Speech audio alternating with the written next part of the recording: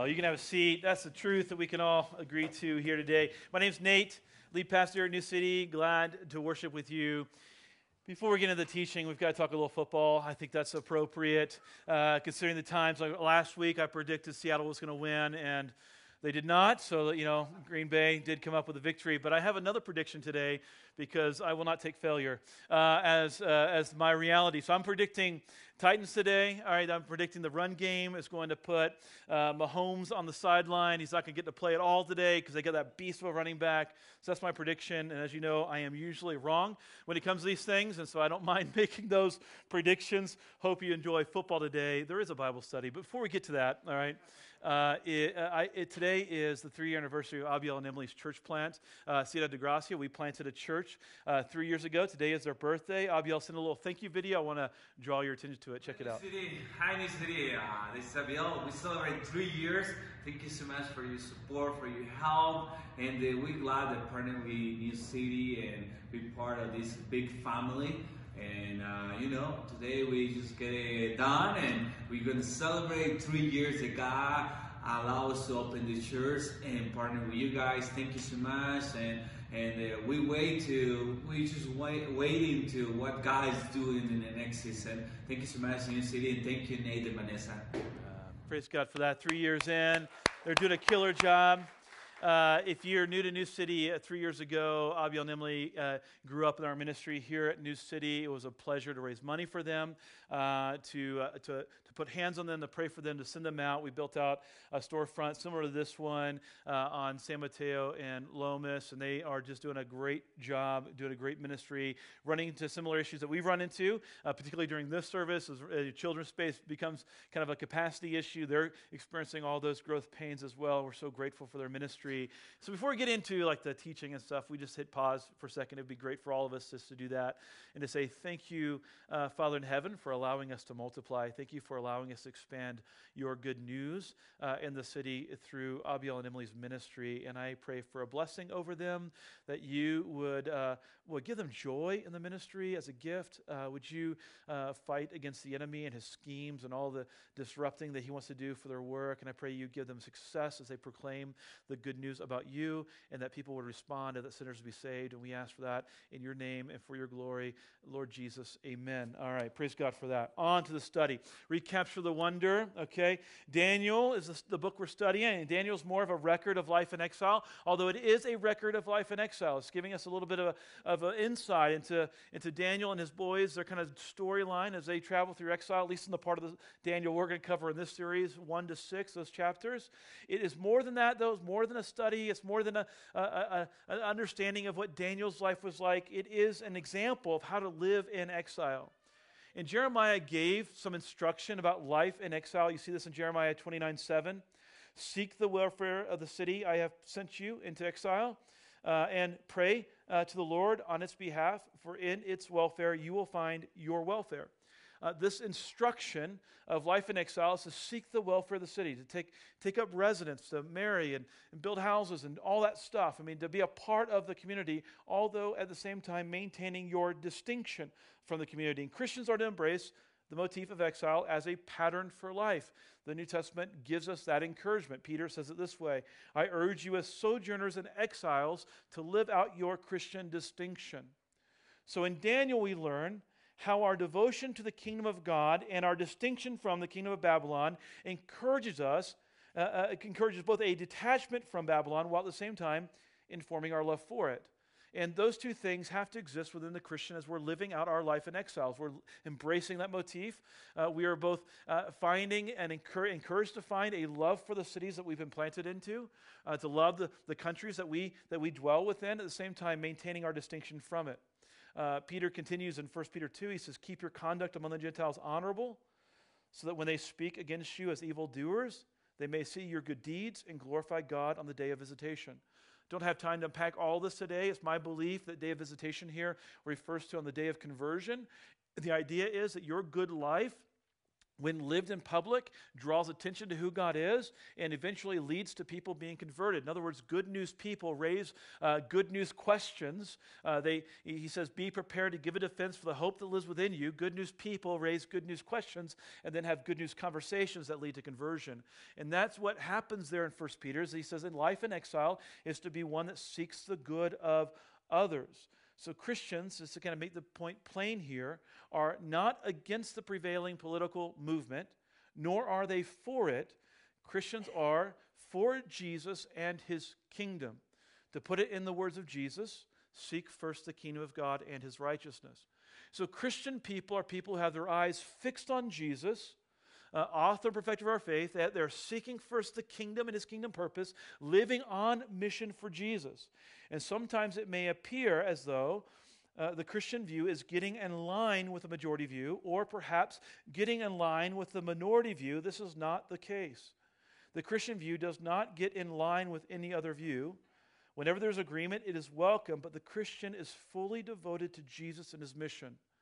We have to always be aware that what we are about are Jesus and his mission, that we serve first the kingdom. Our citizenship that we most identify with is our citizenship in heaven. We belong to him and his way of life, his kingdom reality. To put it in the words of Paul in Philippians, therefore God has exalted Jesus, bestowed upon him the name that is above every name. So the name of Jesus, every knee should bow in heaven and on earth and under the earth. And every tongue confess that Jesus Christ is Lord, to the glory of God the Father. He gets preeminence in our life. First devotion. We are about Jesus, our King, and his kingdom reality. And we're to be putting it on display for the world to see. And so when we're living out this life in exile, we can always be aware that we're looking not only for what we can plainly see with our fleshly eyes, but we're looking for what you can't see with fleshly eyes. We're fixing our eyes not only on what is seen, but on what is unseen. Because what is seen, it's temporary. What is unseen is eternal. And we're looking for the eternal sovereign purpose of God at work in the world. And in exile, we are looking for really two things: the sovereign hand of God and the common good.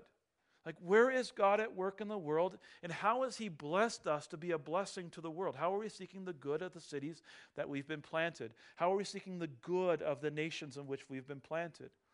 So in Daniel 1, you saw the sovereign hand of God last week. We studied this last week just to kind of revisit it. You read history in verse 1, earthly history, plain to see history. Everybody would agree to history at the time. Nebuchadnezzar, king of Babylon, came to Jerusalem and besieged it.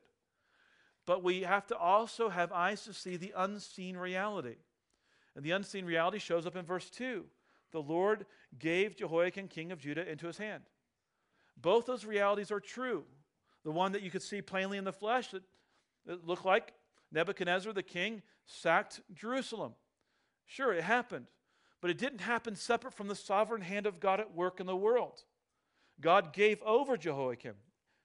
And so you see God's sovereign hand, but you also see in the opening pages of Daniel 1, you see God empowering his people for the common good. So you see God sovereignly at work, and you see also the common good. You see this in Daniel 1:17, and this is a foreshadowing of what's going to happen here in today's text. As for these four youths, Daniel and his three buddies, God gave them learning and skill in all literature and wisdom. And for the purpose of today's sermon, Daniel had understanding in all visions and dreams. He had a unique gifting, a unique capacity. So God blessed Daniel and his buddies to be a blessing to a pagan king. This is the way of exile. And so you see God is sovereignly in control, and then you see Christian or God-fearing people looking for common good opportunities. So I took liberty here to outline the 49 verses of chapter 2, which we'll be preaching through today, so buckle up. All right, we got a little bit of time. All right, so the first section of Daniel 2 is fear and failure. Then we move into faith and courage, and then power and revelation, and then truth and perspective, and finally praise and exaltation. This is kind of a rough outline of the flow of Daniel 2. And so if you want to follow along, you can open up the New City app and do that. Open up a Bible or your favorite Bible app as you would prefer. Fear and failure, the first section here. All right? See, I think in most worldly kingdoms, the true king is really power. The thing that people fear most is the loss of power. And nothing moves an earthbound thinker like the fear of losing power. And when power is your king, anxiety and brutality become your closest friends. And what you'll see is that Nebuchadnezzar has a throne in his own life, and the throne in his life is power. And he has a dream that has him thinking that he's going to lose power, which fills him full of anxiety, and that also leads to a very brutal sort of response. And we'll see that unfold here in the following verses. In the second year of the reign of Nebuchadnezzar, Nebuchadnezzar had a dream. His spirit was troubled. He was full of anxiety, and his sleep left him. Then the king commanded that the magicians and enchanters and sorcerers and the Chaldeans be summoned to tell the king his dreams. So they came in and stood before the king. And the king said to them, I had a dream, and it has troubled my spirit. So I want to know the dream. So verse 4, then the Chaldeans said to the king in Aramaic, O king, live forever. Tell your servants the dream, and we will show the interpretation. Remember this slide for later. Verse 5, the king answered and said to the Chaldeans, the word from me is firm. If you don't make known to me the dream and its interpretation, you shall be torn limb from limb, and your houses shall be laid in ruins. So he makes an impossible demand upon these pagan sort of magicians and sorcerers and the like. He does so out of arrogance. He does so out of desperation. And I think arrogance flourishes in environments of power. And it is arrogance that drives us to expect the impossible out of mere humans. I just want to hit pause for a second in the teaching of this particular text and just address something that I think is worthy of addressing. And I don't know exactly how to speak this way to the women in the room. And so if I'm just going to speak to the men in the room for a second. Because it seems to be this narrative doesn't just apply to men and women, but I only, as a man, I see it most often and most frequently and played out among my male counterparts in leadership. That power becomes like a real thing for men. And the loss of power, the feeling that you've lost power, becomes a real fear for men. And I have seen it in many households, in many marriages, where when a man starts to feel like he's losing power, whether power at work or power in the context of the home or power in parenting, what begins to happen is he begins to get really anxious and worried and stressed. And in that anxiety and that stress and that worry, what ends up happening is there's a lot of ridiculous expectations being placed upon people in his sphere of influence. Stupid expectations of a spouse, stupid expectations of his children, stupid expectations of those who are subordinates at work, just unreasonable expectations. What sometimes usually follows that is brutality, because there's nothing that like the fear of losing power. And my suspicion is there's something in Nebuchadnezzar's sort of personality that might speak to some of us, not just the men in the room, but the women as well. Look at verse 10. The Chaldeans answered the king and said, there is not a man on earth who can meet the king's demand. I mean, both interpreting the dream and also telling you what the dream is. For no great and powerful king has asked such a thing of any magician or incantor or Chaldean. You don't have to be a believer to recognize the need for the supernatural when the limits of human capacity are exposed. And what's happening here is the limits of human capacity are being exposed. The thing the king asked is difficult. No one can show it to the king except the gods, whose dwelling is not in the flesh. One commentator said, now think for a second. Why does the biblical writer want you to hear that? Not because in helpless frustration they so much as call the king an irrational royal nutcase, but because their words are a confession of the failure of paganism.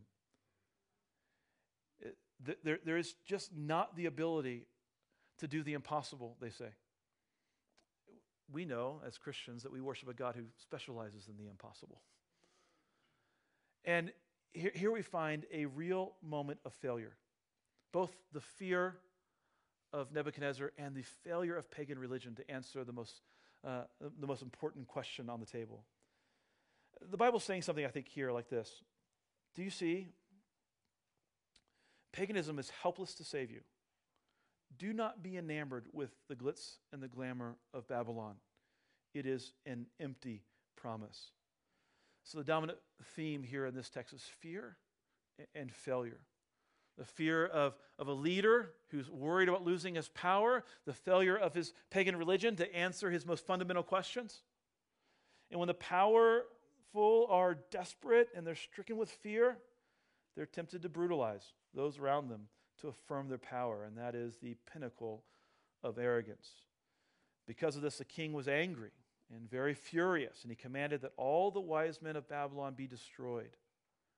So the decree went out, and the wise men were about to be killed, and they sought Daniel and his companions to kill them. And so you see the first section here is fear and failure. The fear of a king and the failure of his religion. But then we meet faith and courage. And faith and courage, the faith and courage of Daniel and his companions, Daniel and his boys. You see, in the kingdom of God, our true power is faith. That's our true power. You see, Nebuchadnezzar had on the throne his real king, which was power. But we know that real power comes through faith. It's not in our capacity, it's in his capacity. It's not in our ability, it's in his ability. It's not in our understanding, it's in his understanding. It's not in what we have to offer, it's what he has already offered to us. And so Daniel replied with prudence and discretion to Arioch, who was sent to kill him. He declared to Arioch, the king's captain, "Why is the decree of the king so urgent?" Then Arioch made the matter known to Daniel, and Daniel went in and requested the king to appoint him a time that he might show the interpretation to the king. You see some boldness and some courage here on Daniel's part. Not having already known the dream, not already having the interpretation, but stepping out in faith and saying, "My God can do the impossible. I want an appointment with the king." See, faith is believing that no situation is too desperate for God. And no matter how dark your story is, no matter how dark your narrative is, no matter how bewildering life in exile becomes for you, that it's never too desperate for God. That he's powerful, and he intervenes in human history, and he changes things, he changes history, he changes hearts, he changes circumstances. What is impossible for us is possible with God.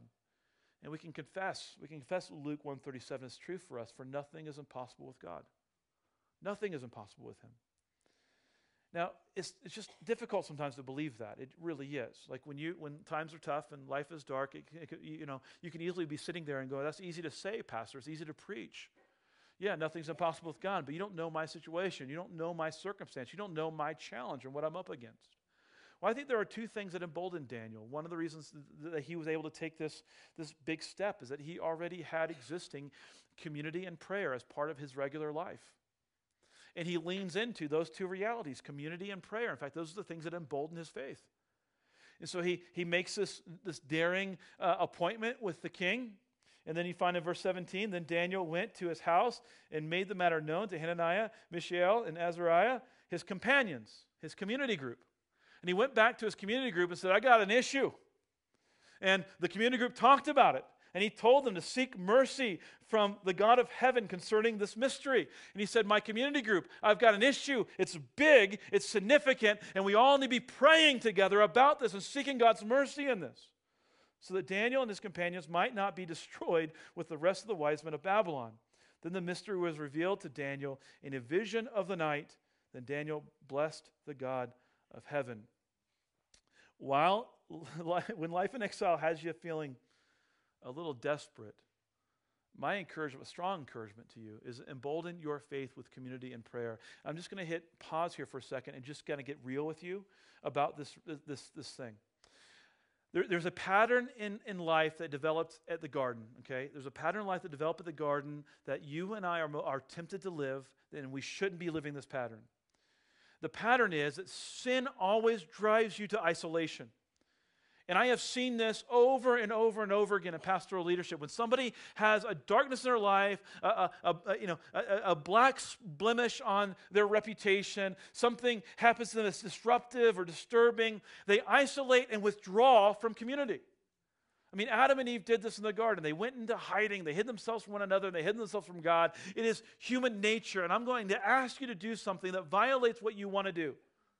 Because what you want to do when sin enters your life or a dark circumstance enters your life, what you want to do is withdraw. And people say foolish things like, when I get my life right, I'll get back into church. Listen, if you could get your life right, Jesus wouldn't have left heaven, come to earth, and have lived as a substitute for you. You can't get your life right. That's the very confession we make as Christians. Like, you cannot get your life right. You are a sinner desperately in need of grace. And so what you need to be doing, instead of withdrawing from community, is seeking out community, filling your life with people who are prayerful, who are praying for you, and seeking God's miracle. And so my strong plea to you is not to withdraw from community when life gets hard, but instead do the opposite of your instinct, which is to draw near to people, confess your sins, pray for one another, talk about the urgency of your life and the problems of your life so you might receive the miracles that God has for you. And they happen through those two contexts, community and prayer. All right, my soapbox is done. All right, I'm ready. I'm ready to preach, okay? Woo! That felt good. Look, we can have courage because we are not worried about being dethroned, in the same way that Nebuchadnezzar was worried.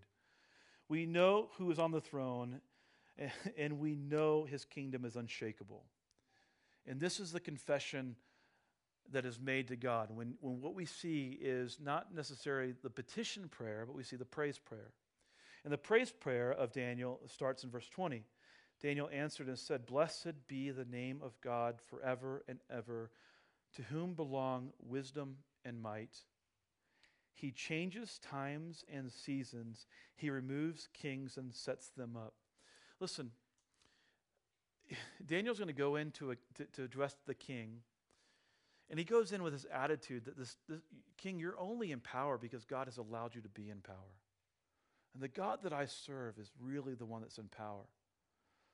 He gives wisdom to the wise. In other words, I didn't come to this on my own. He gave it to me. And knowledge to those who have understanding. He reveals deep and hidden things. Now hear these next few lines. They may speak to you. He knows what is in the darkness. He knows what's in your darkness. He knows what's in the darkness. And the light dwells with him. To you, O God of my fathers, I give thanks and praise, for you have given me wisdom and might, and have now made known to me what we ask of you. For you have made known to us the king's matter. One commentator says here in Daniel 2, it's as if the Holy Spirit reaches out an invisible hand from the Bible page, grabs you by the collar, and whispers, "Now, what should you say to this? Is Daniel the only one who owes praise?" Where in your life have you seen the sovereign hand of God at work? As you begin to look at your past and your narrative and the prayers that God has answered, the way that he's shown up, the way that he's been present in your life throughout time. One of the greatest gifts to you as a Christian is being able sometimes to look back on your life and just evaluate, God, where were you? And then to watch the history of God showing up on the pages of your story over and over and over again, his sovereign hand at work. I think Christian courage finds its confidence in faith, and that's where Daniel finds his confidence. You see Daniel confidently here in verse 24. Therefore Daniel went in to Arioch, whom the king had appointed to destroy the wise men of Babylon. He went and said thus to him, "Do not destroy the wise men of Babylon. Bring me in before the king, and I will show the king the interpretation." It reminds me this kind of boldness that Daniel has in going for the king and just being very bold about his faith and very bold about his position. Of Romans 8:31, what then shall we say to these things? If God is for us, who can be against us? You know, if you believe that, if God was for you, who could be against you? I mean, just for a second, take the first part of that statement. If you really believe God was for you, you know, how would that change your gait? How would that change your walk? How would that change your confidence? How would that change your courage? How would that change your faithful expression in this world if you believe that God was for you? Daniel says he removes kings and sets up kings. I mean, he's standing on solid ground which leads us to the next section. So we have fear and failure. Fear and failure is the fear of Nebuchadnezzar, the failure of the pagan leadership, the pagan sort of religion, faith and courage of Daniel and his boys, praying to God and asking God and seeking his favor. Now we have power and revelation. And God empowers his people to be a blessing. And so Daniel 2:26, the king declared to Daniel, whose name was Belteshazzar, are you able to make known to me the dream that I have seen and its interpretation? Daniel answered the king and said, no wise man, enchanters, magicians, or astrologers can show to the king the mystery that the king has asked. But there is a God in heaven who reveals mysteries. And he has made known to King Nebuchadnezzar what will be in the latter days. Your dream and the vision of your head are these. And he explains the vision. Nebuchadnezzar had seen a very frightening vision of an image that had scared him. The image had a head of gold in descending order of quality of value and capacity, gold, silver, bronze, iron, and then iron mixed with clay in the feet. And he saw this sort of this creature destroyed by this stone that was cut out in some supernatural way. And that stone sort of crushed this idol, and he had been stricken with fear that he was going to lose power. And here God gives Daniel the ability to interpret the dream and to tell him the dream. I want to hit pause here for a second, just say believers have been blessed to be a blessing. God gave Daniel very specific gifting here to interpret dreams, and he gave him this dream for the benefit of a pagan king. And it's a reminder of Genesis 12:3 that when God began to form his family around Abraham and his seed, he said to Abraham, I'm going to bless every family on the earth through you. I'm going to bless you to be a blessing to the families of the earth in Genesis 12:3. And God has done that. He's blessed you and me to be a blessing to others. And Jesus encourages and I think empowers us to bless even our enemies. I want you to think about the words of Jesus here, just to hit pause for a second. I mean, Nebuchadnezzar is not a good dude, and he has not done kind things, and he is not somebody whose authority was one that would be easily followed. He's not a friend of the countries he's conquered. But in Matthew 5:44, we hear from Jesus, but I say to you, love your enemies and pray for those who persecute you. Paul says in Romans 12, bless those who persecute you, bless and do not curse. Look, God has blessed us in a myriad of ways. And it would be important for you to hit pause and just evaluate all the ways in which God has blessed you and the ways in which he's blessed you to be a blessing to other people. One way God has blessed all of us is he's blessed us with revelation about the true nature of things. You know, in Daniel 2:28, Daniel says, there's a God of heaven in heaven who reveals mysteries. And God has revealed a lot of mysteries to you and me. And there are many people who are desperately looking for answers to the big questions of life. I mean, they're looking for them all the time. They're desperately actually looking for them. And they've experienced the same reality that Nebuchadnezzar has experienced. Daniel answered the king and said, no wise man, enchanter, magician, or astrologer can show to the king the mystery that the king has asked. There is a limit to pagan religion's ability to answer the fundamental problems of life, like, where did I come from? Why am I here? Where am I going? And fundamentally, Nebuchadnezzar was worried about his future. Where am I going? What's the future reality? Am I okay? Am I going to be safe? Am I going to lose my power? And he is stricken with anxiety because he doesn't know where he's come from, who he is, why he's here, where he's going. And Christianity answers those most fundamental questions. We know where we came from. We know why we're here, to love God and to love our neighbor. I mean, God has brought us here to worship him and adore him and celebrate him and to love other people. And we know where we're going. There's an unbreakable kingdom ahead of us, a place where tears are no more and death is no more, and God undoes all the bad stuff in the world. He makes everything new again. Like, we know that we are headed towards an unshakable kingdom and that our eternity is certain in Jesus. So we walk with a certain level of certainty and courage in this life that you just can't walk in unless you have Jesus and know the end of things. Look, you would think that the displaced exiles would be the most troubled by these questions, but they are the most settled in this narrative. Daniel and his boys have more reason and more cause to be concerned about their own future well-being than anybody else in the narrative. Yet they're walking with such courage and strength. And the people who are in power are the ones who are unsettled and worried. I think there are certain truths that change our perspective and replace our fear with faith, and that's what leads us into the next section of our teaching. So you have fear and failure. You have the fear that Nebuchadnezzar is stricken with about his uncertain future and the failure of pagan religions to answer his most fundamental questions. Then you have faith and courage of Daniel seeking God. Then you have power and revelation, God bringing about revelation to Daniel. And then you have truth and perspective. And one truth that's really fundamental, we have to keep revisiting, is that every earthly power is under the sovereign authority of God. Like, that is a truth that we have to hold on to. And I want you to listen to Daniel 2:36 and 37. A few minutes ago, I asked you to remember that verse 4 from earlier, when the magicians come up to King Nebuchadnezzar and they say, "O king, live forever," in Aramaic. I want you to see how different that address is to the address that Daniel gives when he gives to the king. It says, "This was the dream. Now we will tell the king his interpretation. You, O king, the King of kings, to whom the God of heaven has given the kingdom." I mean, he begins his address with the king and saying, I want to remind you, king, just so subtly works it in, God has given you the authority you have. Without him, you don't have it.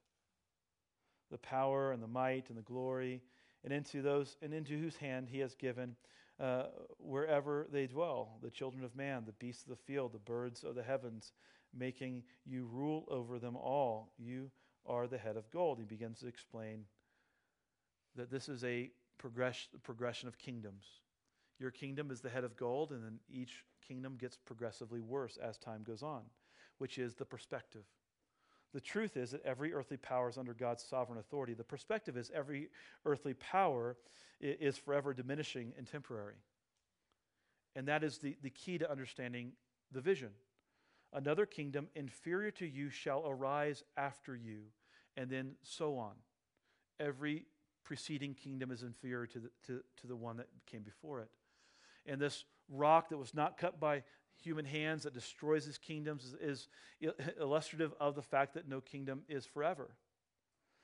The way that Dale Davis says it is this way, and I couldn't say it better than the commentator, so I'm just going to say what he said. He said, this is saying something important to contemporary readers about the pattern of human history. Now hear this. On the whole, history degenerates. It carries its own germ of disintegration that becomes increasingly apparent. There is then no progress gene implanted in history's womb that ensures some sort of infallible upward movement. Some may complain that this destroys optimism, only empty optimism. True optimism comes from an indestructible kingdom, not from a defunct but defiled historical process. You cannot write history with an uppercase H and think that it will save anything.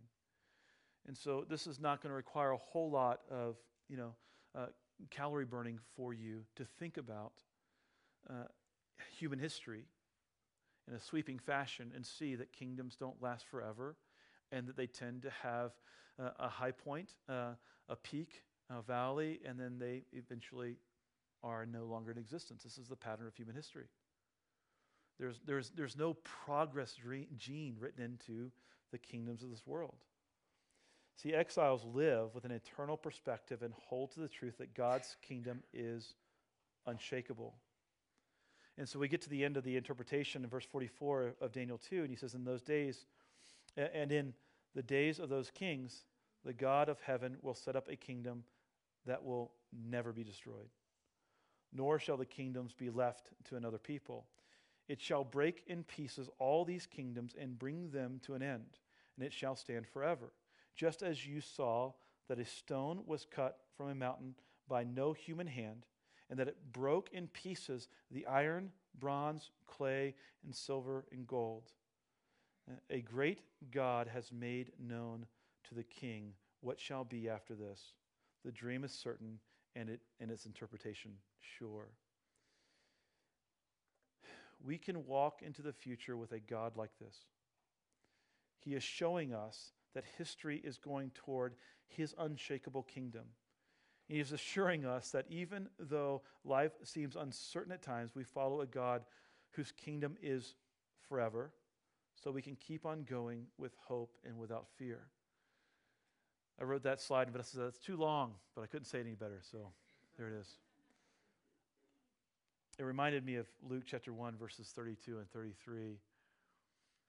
We read this around Christmas time every year. Jesus will be great, will be called Son of the Most High.